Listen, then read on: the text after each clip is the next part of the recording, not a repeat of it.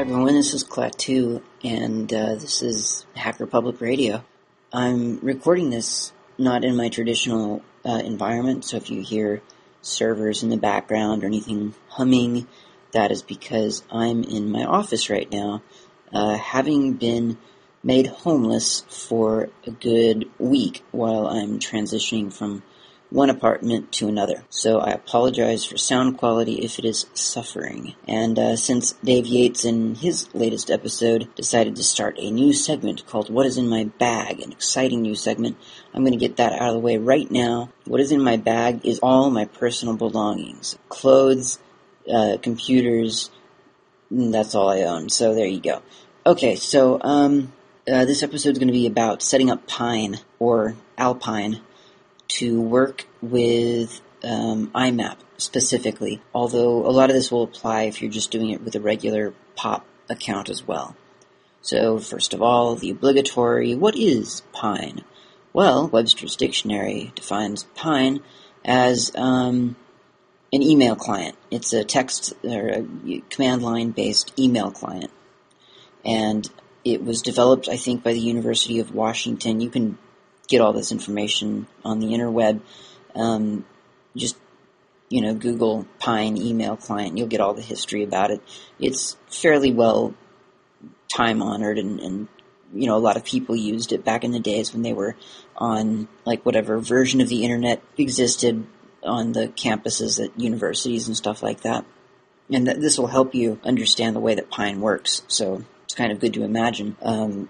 A university having whatever kind of network they had, you would get your user account name and you could sign in and you could go into Pine, and it's the traditional multi-user system, right? So fairly recently, we'll come back to that. Fairly recently, Pine was discontinued. It's been around for a while, and they kind of stopped development on it. You can still use it, but you could also opt to use the current developed program called Alpine, Alpine, and I don't know if these are acronyms or anything, or if they're just catchy names. But Alpine is the latest version of this kind of setup. And in fact, if you have both on your system and you launch them both, you will not be able to tell them apart. Really, I mean, they're exactly the same in look and feel. It's just Alpine has some cool features like tab to completion.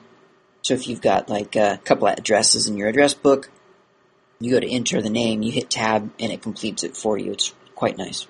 So I'm going to probably end up saying Pine and Alpine. Just assume I'm talking about the same thing, and basically you can assume that I'm talking about either Pine or Alpine. I'm not going to give you the URLs for either of these, because typically what you'll be able to do if you're running Linux is just install it from your repo. If your repo doesn't have it, Google for Pine or Alpine email client, and you will find the link to it. They're both on university websites, and they're both very easy to download, and as a matter of fact, they're both really easy to compile. Alpine, I was able to compile on basically every system I had. Slackware, Mandriva, I didn't try it on Fedora, and OS X. So they were really easy compiles. I think for OS X you have to set a couple of flags like enable OS X binaries or something like that. It's on their website. It's just like one little thing that you have to pass while you're compiling, or two little options. But it's really easy and it works really well. Okay, and now I can hear it already. You're saying, well, why do I want to use Alpine, Klaatu? Answer is you probably don't. You probably want your little, your Thunderbirds and your Evolutions and your other email clients that have all the fancy colors and the drag and dropping and stuff like that. However, there are three reasons you actually might want to use Alpine. Number one is if you actually do find yourself in a terminal or in a console a lot during the day, it's just a bother to go back out to the GUI. However you escape the console, sometimes it's just too much, you're just always flipping over to the GUI, and that just kind of gets bothersome after a while. So you might want to do it for that reason. Number two, you might want to use it simply to become familiar with a terminal-based email client. It's kind of a cool skill to have, so it's kind of fun to teach yourself that. I mean, there's not a whole lot to learn at this point about the GUI email clients, right? You've got that down probably, so it is kind of fun to learn something new. And the third one is because the whole myth of it being faster, the terminal, it's just all text, it's so fast, oh, it's so great. So you can do it for that reason too, if you're finding that the GUI-based application is just horribly slow. Not that I've actually had any problem with GUI-based email clients being slow lately, but in theory, it could happen. Could be a problem for you. So we've installed it, we've decided we want to use it, great, let's launch it. So obviously you go out to a console or terminal, type in Pine or Alpine. What I did was I just made an alias in my bash profile and made an alias so that if I do type in Pine, which I was used to, then it would just launch Alpine anyway. So if you need to find out where Alpine is, you can type in which Alpine, WHICH space Alpine. That will tell you where it is, like /user/bin/Alpine, whatever. So once you're there, you'll see a main menu. This is the main menu you're going to see a lot because it's the first screen you see anytime you launch Alpine. And it's got a couple of different options. The first of which we will be going into is setup. So you hit S as in setup, and then you hit C as in config. This is a ridiculously long config file. This thing, it's menu-based, it's very easy to navigate, but it's just really, really long. It has every option you could possibly want. Now that is bonus reason number 4 that you might want to use Pine, or Alpine. You might want to look at this program, because if you at all have the occasion, or the need, or the desire to modify a lot of the headers that go out on an email, I think you might find it fairly difficult to do that on a lot of the GUI apps. But on Pine, you've got a lot of control over what exactly is displayed in the header files of the email.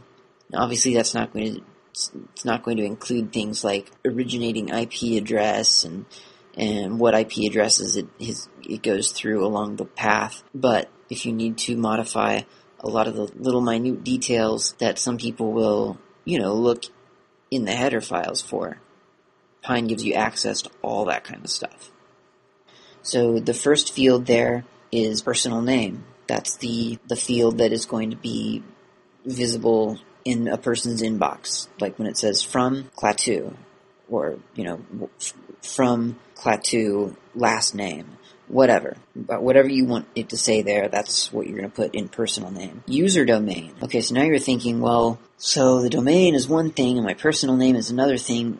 Where's the rest of it? Like, where's the username? Where's the thing that my email provider has as my login name? Well, that's going to be in a different menu, and it's a little bit of a setup in this different menu that you have to do like a reply to option, and we'll do that in a little while. So basically, the user domain is going to be whoever your provider is, whether it's like gmail.com, for instance, or like if you're at a company. Let's say I work at Hacker Public Radio, right? Maybe they have an IMAP server set up, so it would be personal name Klaatu, user domain hackerpublicradio.org, SMTP server. Again, I'm going to say that this is an IMAP setup because that's more complicated than POP. If this is POP, you probably, if you've ever set up an email client before, you just do the same thing. It's really, really simple. SMTP-server, let's just say it is relay.hackerpublicradio.com. The inbox path, you can leave that, no, you can't leave that as the default for IMAP, actually. You have to change that. So what that's going to be, and again, this always depends on how the system admin of this company would have it set up, but I'll do an example. So inbox path, you can hit enter and it'll take you into that field, and you can type in, for instance, curly bracket, let's say mail.hackerpublicradio.org/user equals So it's the word user, user, equals, and then your actual username that you're going to use to sign into the email account. So if my username was actually, let's say, not Klaatu, then I would need to put that in there, right? So my personal name that I want people to see, that can be anything I want. It can be Klaatu, it can be Hacker Public Radio Host, it could be anything. But the username needs to be what you sign in for. Like if you were going to go to the web-based interface or something like that, that's going to be your username. So that's going to be very specific. That's the account that you have with that Gmail, that email provider. So user equals, let's say, not Klaatu, and then slash. Now, if they're doing SSL and stuff like that, and you don't have the key files that you need for this to all happen very smoothly, you will need to put no validate-cert. No validate-cert. And then you can close the curly brackets and then type in inbox. And I did it all in caps and it works. So that is basically telling Pine or Alpine that your inbox does not exist on your computer. It exists on the server. You've got a lot of different folders that you can set up. You've got incoming archive folders. You've got pruned folders. You've got a default FCC, which is file carbon copy, which is sort of your sent folder, basically. So you can do that again, curly bracket, mail.hackerpublicradio.org /user equals not Klaatu / and again, if there's SSL stuff going on here, because I don't have the SSL files that I need for it to happen automatically, I had to put /TLS, that's Tango, L's, and loser, and S's, and setup, /no validate-cert, and then close curly bracket, and then the word sent. And again, I used a capital S, lowercase ENT, I don't know if it matters, but it certainly works. And you've got saved message folders and things like that. You've got a literal signature file, which is where you can hit return there, and you can put some text. There's also, if you opt out of that, you can have a signature file that it will attach to your email as well. So, lots of different options here. One of the cool options, I could obviously go through every single option on here. It would be a lot better if you just kind of scroll through. Like I say, this configuration setup is really, really long. But one of the cool options is you can enable an alternate editor. So if you don't want to necessarily just type your emails in the little interface that Pine provides you, which is kind of, I would say, I think it actually is Pico. So if you've ever used Pico, it'll be very familiar to you. Because I think Pico and Pine are made by the same people, or same university or something. But you could enable, Vim or Emacs or something like that. Now, in order for that to happen automatically, you will need to go down to enable-alternate-editor-implicitly and hit X, and that marks that on. And then you can keep going down the list until you find a field called editor, and then you can tell it what editor you want to use when you're down in the actual body of the email.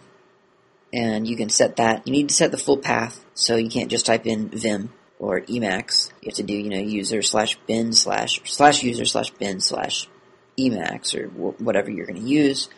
And the point is that you can do all this, and it'll be great, and you can just go crazy with the options. I would advise not doing anything too crazy at first, because you just want to kind of make sure that you get it up and running, so don't start out with a whole bunch of variables so that you don't know if the errors with you, how you set it up, or, if it's just an error because you did some weird option in all these setups. So I would keep it simple first. Once you're finished, you can hit E as in exit, and it should ask you if you want to save your settings.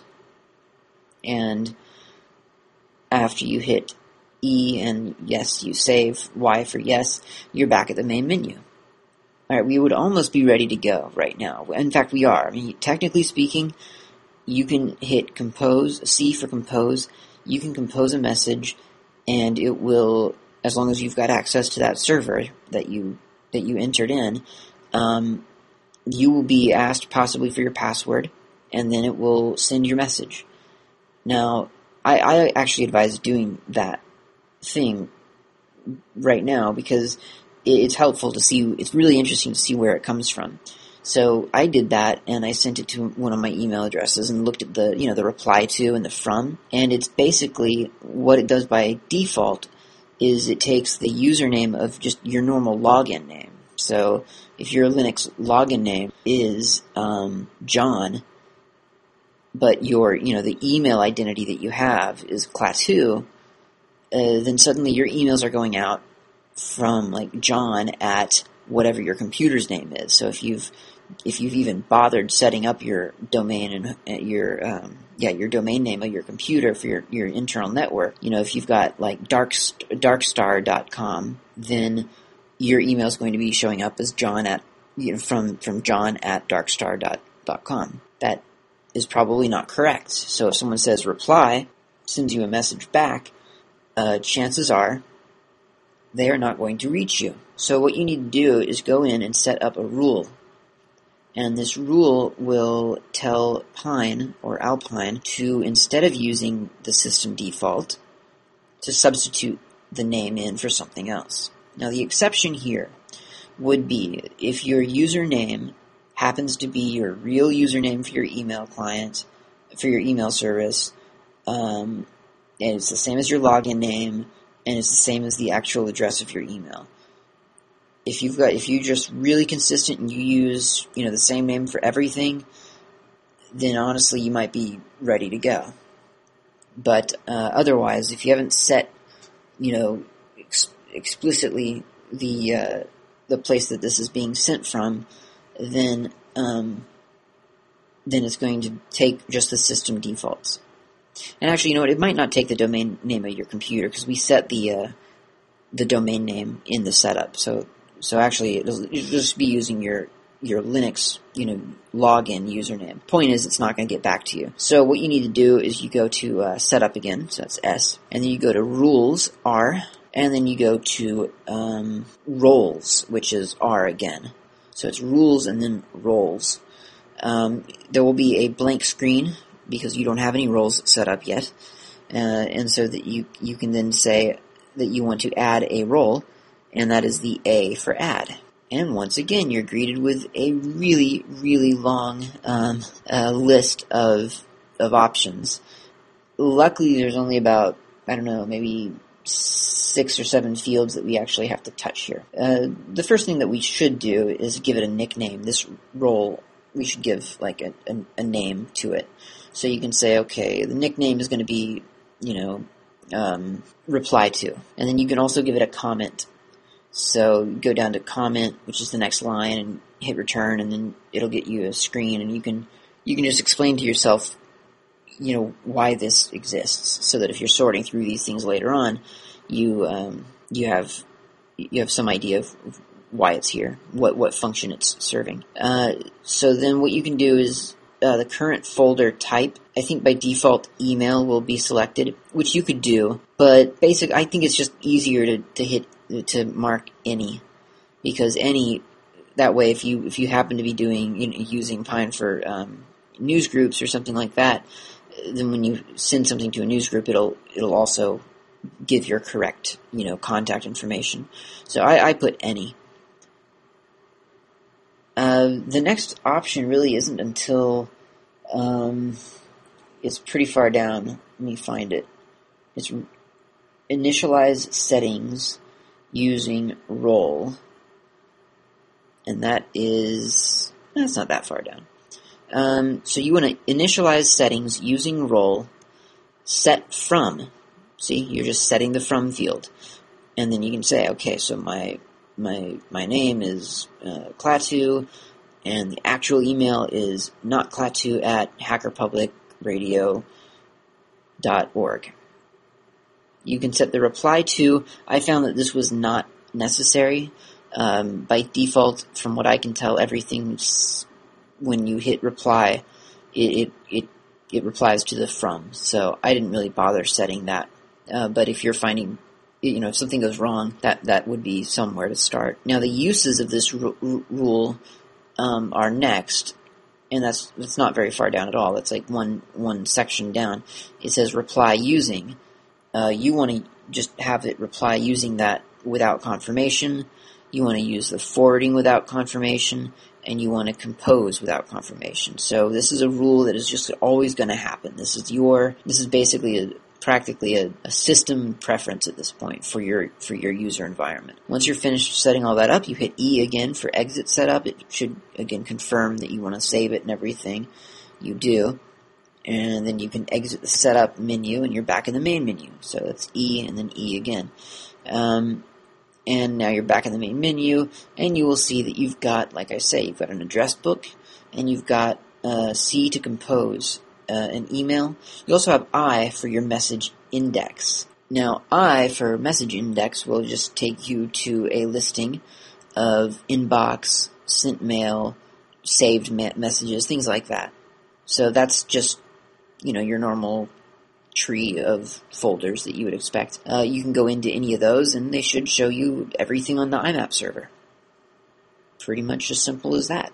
The options are down at the bottom. Like I say, if you've ever used Pico, you're going to find Pine really pretty familiar. It's got the same little style to it. The options down at the bottom, just really easy to understand. And as you can tell from this tutorial already, it's really easy to set up. It's a question of going to configuration menus and looking through the options that would matter from your experience of setting up a email client in the past. Now the address book is pretty nice. You can just go down to that if you want, or hit A for address book. And this is a list of people and their email addresses and stuff like that. You can put that in. The only way I really know how to do it is by hand. There might be a way to import this from something else. I'm really not sure. I just don't have that many people on the system that I'm using this for that I really need to have in an address book. So I did that by hand. But the cool thing about Alpine, like I say, is once you're finished that, let me exit my address book. And once you're done with that, you can hit C for compose. And then you'll see that it prefaces it with the from field, which should be already filled in for you using the rule that you've defined. And then there's the to field, and you can put in whatever you want. So we'll put in test email at, whatever.com. You can CC it. You can add an attachment. Type in the subject field, subject. And then you go down one, and it takes you straight into your editor. And that's pretty nice. And I'm back, and I see my message. My signature file, or my signature appears at the bottom, just as expected. So now I'm going to send it, right? So it's Control X to send, and then it says, are you sure you want to send that? And you say yes. And it sends. And it's as simple as that. If you want to cancel, you can do Control C, and then C again for confirm. And then it will send that email. And it really is that easy. And someone will get it in their inbox. They will see it. They will reply to it.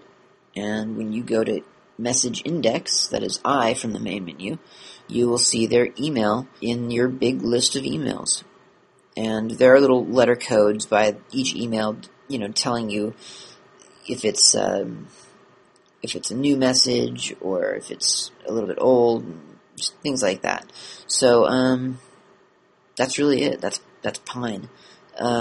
Just to reiterate that the server type is obviously going to matter a lot, and it's going to matter a lot on who is setting this up, and the names of the servers and the username and things like that.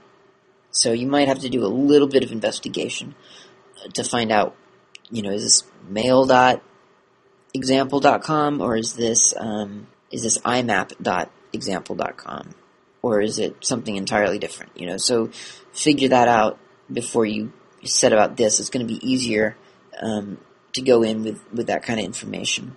You're not doing anything weird here. You're allowed to ask your IT person, like if you're in a company or something, for that information. That's normal stuff for them to tell you, so don't hesitate to ask for that kind of information. And remember to use your real username. Me at work, I have a username that I use to get into the, like the web interface and things like that, but then I had the IT guys set up an alias for me. And I was, for a little while I was setting up my Alpine, I was putting in my, the alias name, forgetting that was not actually my username, and obviously that did not work. So use your username. You'll be prompted for a password when you first launch Alpine usually, and then from then on you'll be in and you'll be good to go. So that is how to use Alpine and use it with IMAP. Like I say, you can use pop stuff as well. It's just, instead of filling in IMAP stuff, it's pop example.com usually. And again, you'll have to figure out what your server actually has you doing. It could be anything in theory, but it's pretty much just like any other email client. It's all there in the setup config menu. Type that stuff in, send email, receive email, delete it, store it, live your life digitally online. It's really cool. So have fun with it. And thanks for listening to Hacker Public Radio. This has been Klaatu, and it's been my pleasure talking to you about Alpine and IMAP. Good day. Thank you for listening to Hacker Public Radio. HPR is sponsored by Caro.net, so head on over to caro.net for all your hosting needs.